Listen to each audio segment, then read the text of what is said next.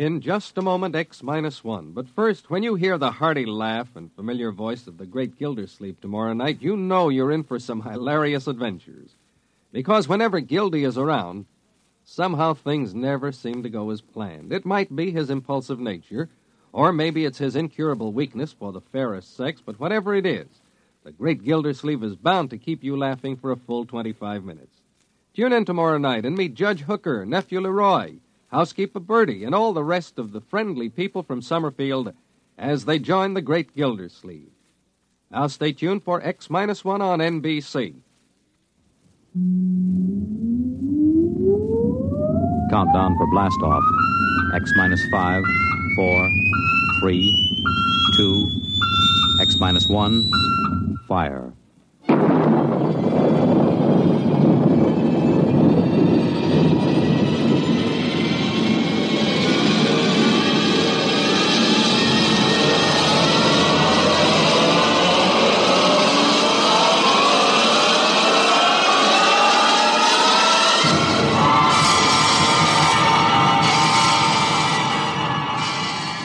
From the far horizons of the unknown come transcribed tales of new dimensions in time and space. These are stories of the future, adventures in which you'll live in a million could-be years on 1,000 maybe worlds. The National Broadcasting Company, in cooperation with Street and Smith, publishers of astounding science fiction, presents X-1.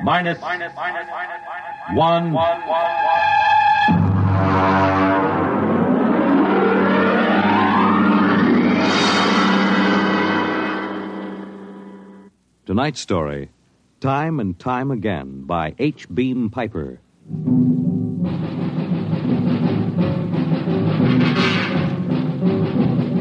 It happened during a routine skirmish in the Great War. Patrols advanced from the defense perimeter under jet cover and preceded by napalm throwers. The enemy defended in depth and mopped up with guided 98s fired from 40 miles to the rear.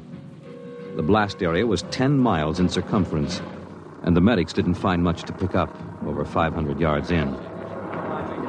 All right, now back it in here. Look out, it's lousy with mud. More. Now, cut left. More, hold it. Stretches. Come on, Travers, get those men out. Yes, sir. Get a move on. Line them up. Come on. Easy. You want to kill them? Okay, take it away.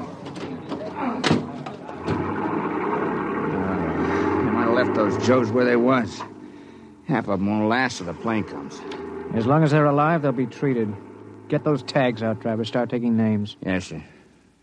This one must have been 1,000 yards in. Get his dog tag out. What a mess.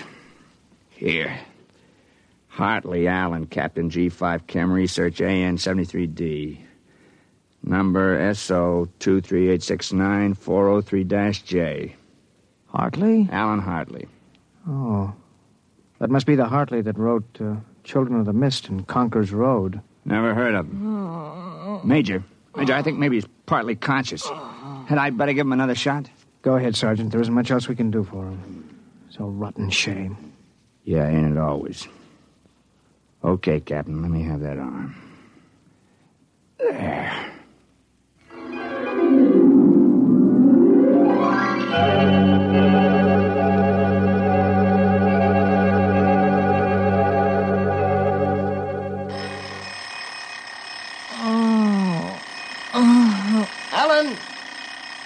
Alan! Oh, God. Down. Get up, Alan. Can't stay in bed all day.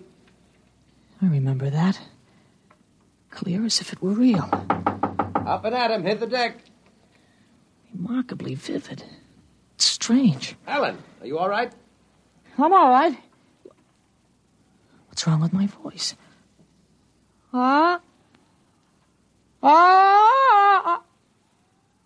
It's too high. What are you doing? Practicing singing? My voice has changed. Is that all? You're growing up. Happy birthday. Happy birthday. Hey, wake up, son. Wake up. I am awake. It's impossible. I am awake. Well, the way you slept through that alarm, I'd say it was impossible. Come on, out of bed.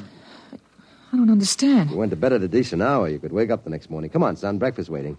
Out of bed or I'll turn it over. All right. It's a dream. Maybe But you're wide awake now. I am. I'm awake. Well, half awake anyway. That's the bell at St. Boniface, isn't it? What day is it? Are you kidding? You forget today's your birthday? No, I didn't forget. Neither did I. Here, son. Happy 13th birthday. You won't guess what's in here. A rifle. A light .22 rifle. Oh, now how did you know that? I remembered. Did I spill the beans sometime? No. I could have sworn it would be a surprise. Well, go on. Open it.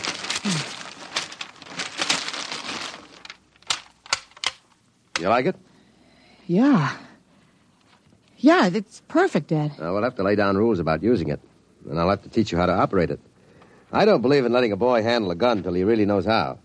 If I let you play with that thing before I teach you about guns, you'd blow your head off. I suppose so. I'll be shaving, Alan. Come down to breakfast when you're ready. Well, it's a big day today. You're almost a man. Almost. You're still groggy. Snap out of it, Alan. I will. There's a dream in it somewhere, but I'm not sure which. What? Never mind, Dad. I'll be right down for breakfast.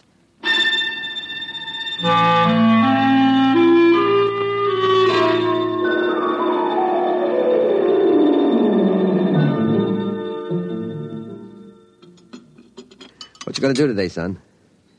I want to do some reading this morning, I guess. That's always a good thing to do. After breakfast, suppose you take a walk down to the station and get me a Times. Didn't it come? What, the Times? Well, they don't deliver. Be a good idea, though.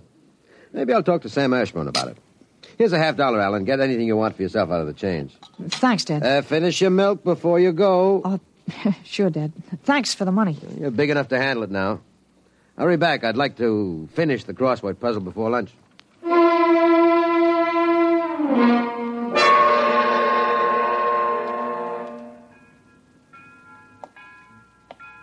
Here you are, Alan, 1 times. Tell your father the puzzle's a stinker this week. Yeah, thanks, Mr. Ashburn. Look out for the trucks when you cross the highway. I'll go across Elton's lot. It's a shortcut. Elton's? You'll have a hard time crossing there, son. There's 4 buildings on that block. I thought they burned down. I've seen them this morning, big as life. I guess that didn't happen yet. What'd you say? Nothing, Mr. Ashburn. I was just muttering. My days, youngsters talked up. Yes, sir. Bye, Mr. Ashburn.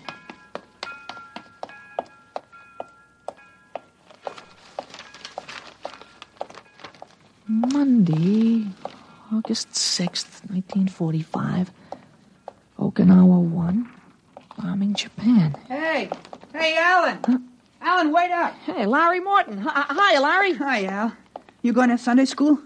No, I have some things I want to do at home. Oh, get him. Fancy pants talk. Things I want to do at home. Oh, go chase yourself around the block. Go jump in a garbage can. Go take a flying jet to the moon. Hey, that's a new one. Flying jet to the moon. You thought up a new one, Al. Yeah. I wish I could stay home from Sunday school when I wanted to. How about us going swimming at the canoe club after? Oh, I wish I could. I gotta stay home. We're expecting company. A couple of aunts of mine. Dad wants me to stay home when they come. Aunts are a pain. Nothing I can do. You see the football movie at the Grand? Boy, what a team. Notre Dame. I thought you'd like Cornell. Cornell? Huh. They couldn't beat Vassar. Well, you're gonna go to Cornell, aren't you? Me, Cornell? Fat chance. I'll bet you do. I wouldn't take your money. Well, I know you wouldn't, but you'll go to Cornell, all right. Cornell. Far above Cayuga's waters, there's an awful smell. Just the same, you'll go to Cornell. Hey, Larry, I gotta go. Well, so long, Al. I'll see you. So long, Larry. See you.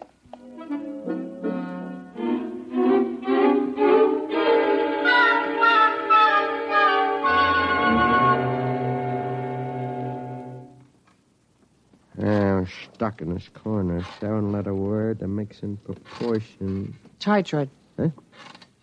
Tight. T-I. It fits. Now, how did you know that, Alan? That? I read it somewhere, I guess. Oh. What you reading now? Tarzan again? No, not Tarzan. It's refreshing to see you with a book. Sometimes I think I ought to forbid comic books in the house. Yeah, they must be raising the devil with those bombing raids in Japan. How long do you think the war in Japan will last, Dad? Oh? I'd say to the middle of 1946. They'll have to invade those islands foot by foot. I don't think so, Dad. I wouldn't be surprised if the war was over very suddenly. How, by magic? There isn't a thing on earth will make those Japanese surrender. You expect somebody to make a pass and it'll be all over by this afternoon? Something like that. Wish it could. A lot of boys dead in the invasion of Japan. Mr. Hartley, excuse me, please. Oh, hello, Mr. Gutchell. That's Frank Gutchell, Dad? That's right. Excuse me. I didn't mean to disturb you, Mr. Hartley. It's all right. Lovely day, isn't it, Mr. Gutchell? Mr. Hartley, the Lord's Day is always beautiful. Of course, Mr. Gutchell. Mr. Hartley, I wonder if you could lend me a gun and some bullets. My little dog's been hurt, and it's been suffering something terrible. Oh, that's too bad. I want a gun to put the poor thing out of its pain. Of course. How would a 20-gauge shotgun do? You wouldn't want anything heavy. I was hoping you'd let me have a little gun.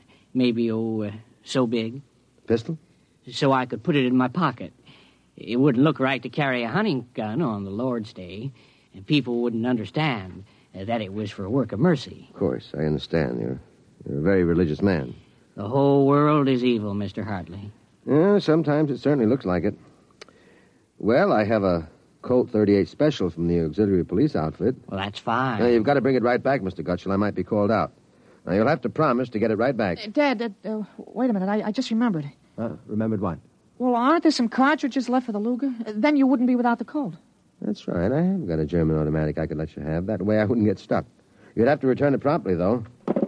Oh, wait, Dad, I'll get it. I know where the cartridges Be careful, son. Well, Mr. Gutchell, it sure turned out nice after all that rain.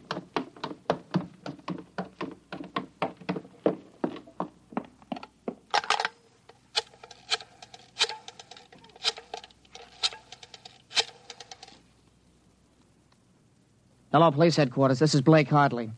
Frank Gutchell, who lives on Campbell Street, has just borrowed a gun from me, ostensibly to shoot a dog. What? No, he has no dog. He intends shooting his wife. Now, listen, he'll walk home. If you hurry, you can get a man there on time. What? No, but I wish you'd get my pistol back to me. It's from the First World War. All right, then you'll take care of it. Goodbye.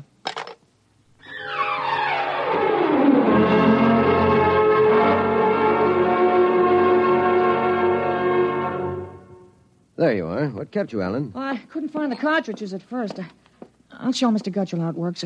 It's all loaded, ready to shoot. This is the safety. Just push it forward and up. There are 8 shots in it. Did you load the chamber, Ellen? Sure, it's on safe now. You understand how it works, Mr. Gutchell? Oh, yes, I understand. Thank you, Mr. Hartley. Thank you, Sonny. Goodbye. Goodbye, Mr. Gutchell. Return the gun when you're done. Yes, I'll be done with it soon. Goodbye. Alan, you shouldn't have loaded that gun. I guess it's all over now. I had to keep you from fooling with it. I didn't want you to see I took out the firing pin. You what? Gutchell didn't want that gun to shoot a dog. He's a fanatic. He sees visions, hears voices. The voices probably put him up to this. Well, I'll submit that any man who holds intimate conversations with disembodied spirits isn't to be trusted with a gun. What are you talking about? While I was at it, I called the police upstairs. I put a handkerchief over my mouth and told them I was you. You? Well, why did you have to do that? I couldn't have told them this is little Alan Hartley, 13 years old. And suppose he really wants to shoot a dog. What kind of a mess will I be in then? No mess. If I'm wrong, which I'm not, I'll take the rap for it. Dumb kid trick, you know. But if I'm right, you'll have to front for me. You give me a lot of cheap boy hero publicity, which I don't want. This is crazy, Alan. This is absolutely crazy. Maybe. We'll have the complete returns in 20 minutes.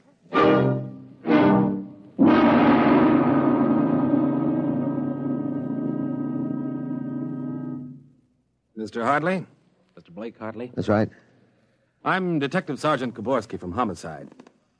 Here's your Luger. Thank you. I don't know how you spotted that guy, but when we busted in, he was pointing that gun at his wife and swearing a blue streak because it wouldn't go off. I'm glad I was able to help. You know, they may even have some kind of a citation for you, Mr. Hartley. I don't think that's necessary. In the department, we figure a little publicity never hurt nobody. Even a lawyer, huh? I really would prefer it if it were kept quiet. Well, whatever you say. We'll want you to drop around in the morning for a statement. I'll be glad to. Well, goodbye. Goodbye, Sonny. Goodbye, Sergeant. Why don't you take the citation, Dad? Well, you were right. You saved that woman's life. Now, let's see you put back the firing pin. Sure. Here. All right, Alan.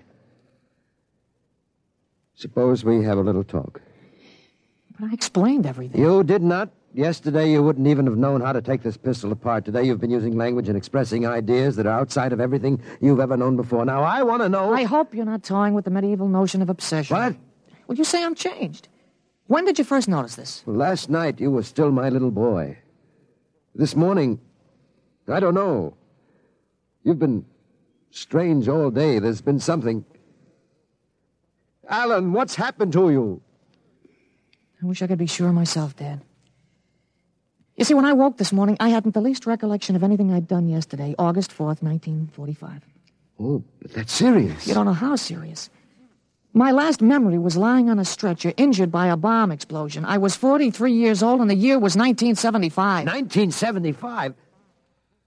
Well, that's right. You'll be 43 in 1975, but a bomb? Yes, during the siege of Buffalo in the Third World War. I was a captain in G5, Scientific Warfare, General Staff. Buffalo? You mean Buffalo, New York? There'd been a transpolar invasion of Canada. I was sent to the front to check on service failures of a new lubricating oil. A week after I got there, Ottawa fell and the retreat started. We made a stand at Buffalo, and that was where I got it. I remember being picked up and getting a narcotic injection. The next thing I knew, I was in bed upstairs, and it was 1945 again. And I was back in my own 13-year-old body. Oh, Alan, you just had a nightmare to end all nightmares, that's all. I thought it might be that at first, but I rejected it. It won't fit the facts. But it's ridiculous, all this Battle of Buffalo stuff. You picked up something listening to the radio. All the commentators have been going on about another war after this one. You've just got an undigested hunk of H.V. Kaltenborn in your subconscious, that's all. But that isn't everything.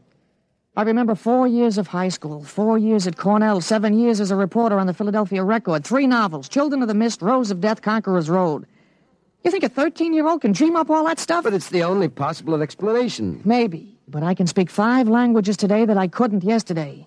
French, German, Chinese, Russian, and a little Spanish. Although I've got a Mexican accent you could cut with a knife. But how did it happen? Alan, I can't believe it. All I know is here I am. I've been reading up on time theories. Nobody seems to know much about them.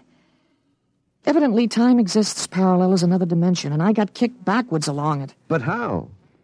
Oh, it may have been the radiations from the bomb or the narcotic injection, or both together. But the fact remains I'm here with full knowledge of my future identity. This is quite a shock, Alan. But you do believe me, don't you? Yes, I suppose I must. You seem so strange, as if you weren't my son. I'm your son, all right.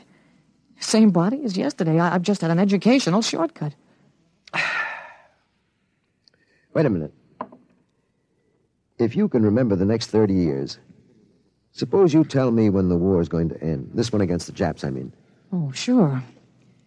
Well, the Japanese surrender will be announced at exactly 7:01 p.m. on August 14th. That's a week from Tuesday. You better make sure we have plenty of grub in the house by then. Everything will be closed up tight till Thursday morning, even the restaurants. I remember we had nothing to eat in the house but some scraps. A week from Tuesday. And that's pretty sudden, isn't it? Not after today. What do you mean? What happened today? Oh, plenty. What time is it, Dad? That's 11:16. Is your watch right? Well, to the seconds, why? Well, it'll come at exactly 11:17:40. What'll come? The radio announcement. What are you getting at? Something important on the radio? Well, we'll see. Well, don't bother, Dad. It won't work. I remember we had a tube burned out. There is something wrong. When is this announcement of yours? Now I remember it. I memorized it in journalism school in 1954. What time is it? 11:18 o'clock. We're breaking into the program now. President Truman has just announced that an atomic bomb has been dropped on the Japanese industrial city of Hiroshima. The bomb was dropped 16 hours ago, and the announcement was delayed to ascertain the results of the explosion. A man named John Howard Peterson read that announcement from the Washington newsroom of NBC. I don't believe it. No? Well, listen. What? That's the Burke Platt factory whistle. And the bells of St. Boniface. Now, next, the whistle at the volunteer firehouse. Well, then it's true. It's true. Sure. Then Larry Morton came by on his bicycle. Hey, Al. Al, you hear? You hear about the bomb? An atomic bomb. Yeah, we heard. Boy, atomic bomb. Oh, boy. I gotta go find my pop. He's on the golf course. Bye, Al. Bye, Mr. Hartley. You knew. You knew about it. The next bomb hits Nagasaki. I thought that stuff about atomic energy was so much fantasy. Was that the kind of bomb that got you? Oh, that was a firecracker to the one that got me. It was a guided 98. Exploded 10 miles away. And that's going to happen in 30 years? I remember it. How about... Well, how about me? Oh, wait. Never mind. I don't think I'd better know when I'm going to die. I couldn't tell you anyway. I had a letter from you just before I left for the front. You were 78 then, and you were still hunting and fishing and flying your own plane. But another war. And fought on American soil. Oh, Ellen, I wish this hadn't happened to you. It happened. I remember it.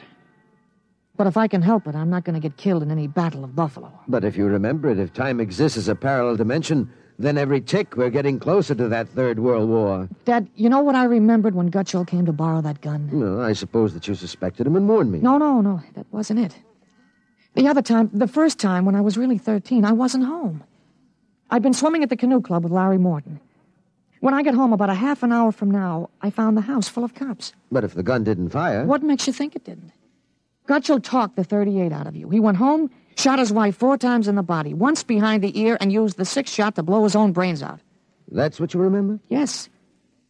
The cops traced the gun. They took a very poor view of your lending it to him. You never got it back. But here it is. Oh, not the way I remember it. But I didn't want you in trouble, so I warned you. Dad, I found out the future can be changed. One man can't change the whole future. I stopped a murder and a suicide. I know, but... With 30 years to work, I can stop a world war. I'll have the means, too. The means? Unlimited wealth and influence. I've got a good memory, Dad. I wrote a list out this afternoon. Assault, jet pilot, citation, ponder, middle ground. What is this, a code? Horses. That's a list of Kentucky Derby winners from 1946 to 1970. Huh? You sure? I learned that list on a bet at the Officers Club in Cincinnati in 1971. Assault paid 8-1. You figure out what we can take in. But gambling. Oh, this isn't gambling. It's a sure thing. When we get rolling, we'll make the Rockefellers look like pikers. Assault at 8-1. Mm-hmm. I suppose I could scrape up $5,000. In 10 years, that'll make a lot of money. Any other little thing you have in mind, Ellen? Well, by 1952, we start building a political organization here in Pennsylvania. In 1960, I think we can elect you president. President? Isn't that going a little too far? Well, why not? Who wouldn't vote for a politician who was always right? Besides, that's the one thing we've got to change. In 1960, we had a man in the White House who was good to his wife and sang a nice tenor, and that's about all. He fouled up so completely, we ended up at war. Now, I think President Hartley might be a little more trusted to take a strong line. But I don't know anything about international decisions. I do. I know all the wrong ones. If we can stop one murder, we can stop a war. It's worth a try, isn't it? I guess so. How do I start? Well, as I remember, just after the bomb announcement, you got a phone call from the City Fusion Party about the next election. There's a lot of talk about a reform ticket. Well, that call is going to be important, Dad.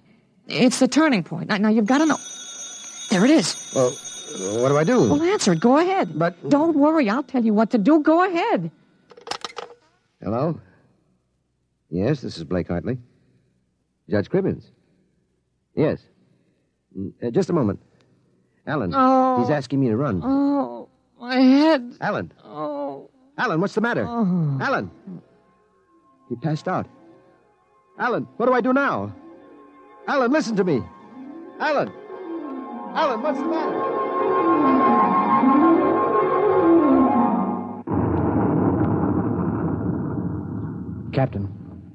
Captain Hartley. Captain Hartley. He was all right, Doctor. I gave him a shot and he was all right. Well, he's dead. All right, Sergeant. Make out the tag. Hartley Allen. Captain. Dead April 8th, 1975.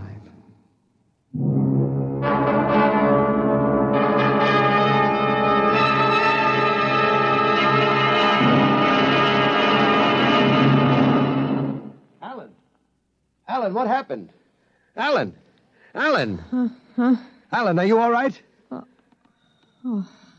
Hi, Dad. I've got Judge Crimmins on the phone. What do I tell him?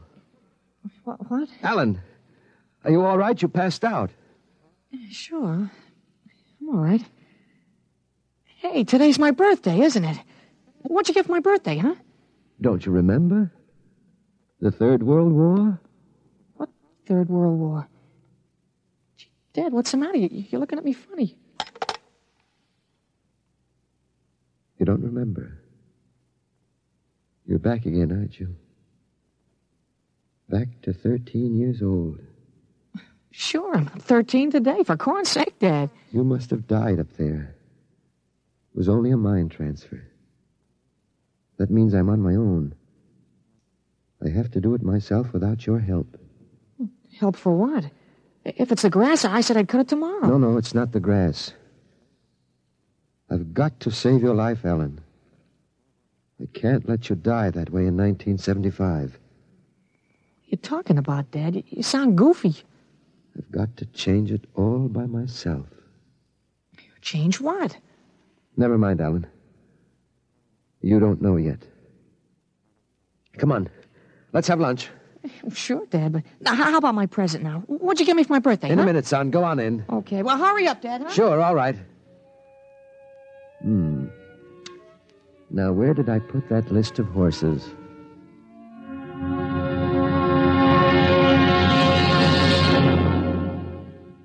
You have just heard X-1, presented by the National Broadcasting Company in cooperation with Street and Smith, publishers of astounding science fiction. Tonight, by transcription, X-1 has brought you Time and Time Again, written by H. Beam Piper and adapted for radio by Ernest Kenoy. Featured in the cast were Jack Grimes, Peter Fernandez, Joe DeSantis, Joseph Bell, Clark Gordon, Herm Dinkin, Dick Hamilton, and James Dukas. Your announcer, Fred Collins. X-1 was directed by Daniel Sutter and is an NBC Radio Network production.